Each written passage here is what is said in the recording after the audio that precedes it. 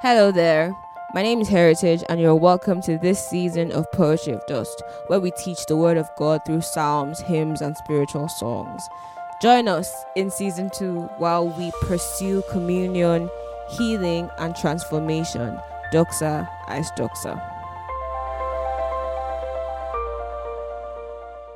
How much do you remember about the Apostle Peter before he became a man whose shadow alone was capable of healing multitudes? Do you remember his cowardice, his impulsivity? Do you remember how he walked on water for all of 2 seconds before the storm threatened to engulf him? Why did Peter sink? What shifted his focus from Jesus to the waves beneath his feet? Fear? Doubt? Comparison? As Christians, we are called to walk on water, to see potential instead of impossibilities. But we cannot do that if we cannot even see who has called us. We cannot do it without our eyes fixed and steadfast on Him. Now, there will be times and seasons in your life that you cannot see the hand of God evidently. There will be times that you cannot feel His presence. But Peter knew that even though his eyes could deceive him, he would always be able to discern the voice of his shepherd. That was why he told Jesus, "If it is really you, bid me to come." Because even when you cannot see, even if the heavy rains sting your eyes, you can still hear his voice. That is why the Bible says that we walk by faith and not by sight. And it also says that faith comes by hearing, and hearing by the word of God. The word of God is our companion. It shows us heaven's perspective on what we are facing.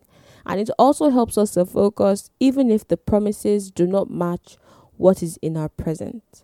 But here's another thing. You cannot cross over troubled waters if your gaze is constantly shifting. There was a time in my life that I felt utterly hopeless, like I wasn't making any progress in my life.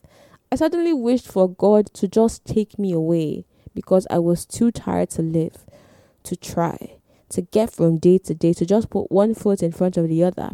I had no drive, and this was something I hadn't felt before. So I went to the only one who could tell me what was wrong, my one and only God. He helped me unravel the entire situation and showed me that I had taken my eyes off of what really mattered, or rather, who really mattered. Him, because really, in our sojourn on this earth, it's never really about what, it's always about Him. Hebrews 12 calls Jesus the author and finisher of our faith.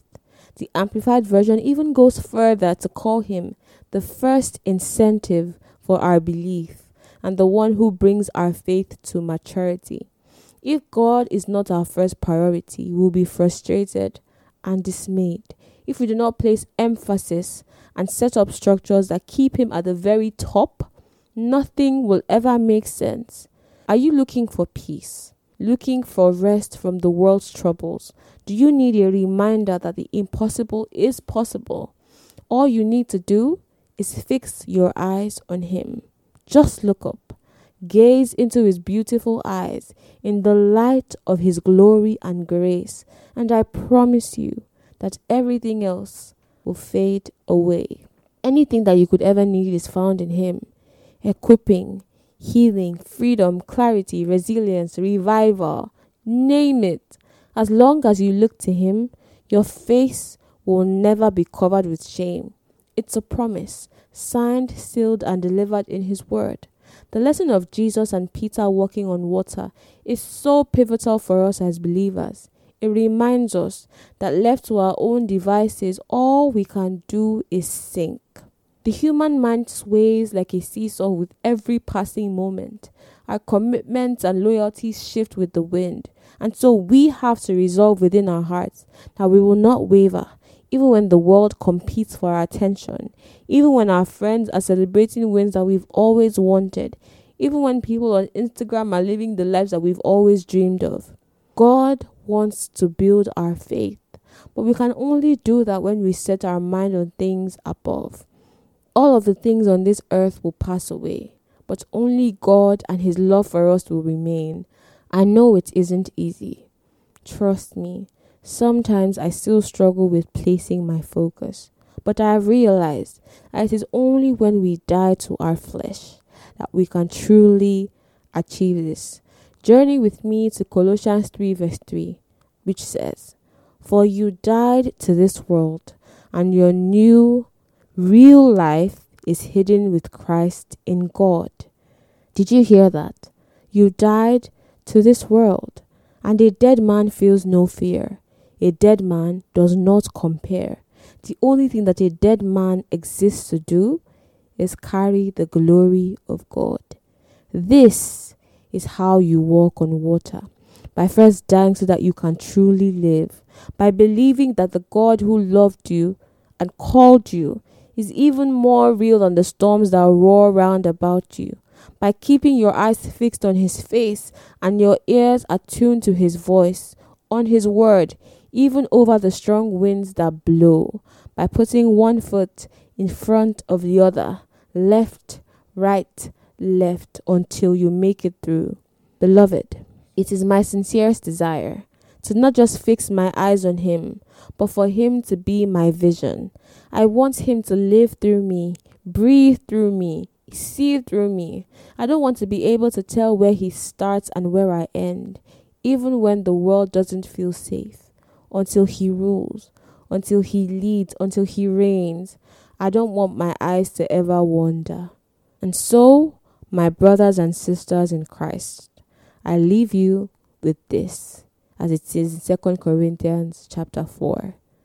Therefore, we do not lose heart. Though outwardly we are wasting away, yet inwardly we are being renewed day by day. For our light and momentary troubles are achieving for us an eternal glory that far outweighs them all. So we fix our eyes not on what is seen, but on what is unseen, since what is seen is temporary, but what is unseen is eternal. Selah.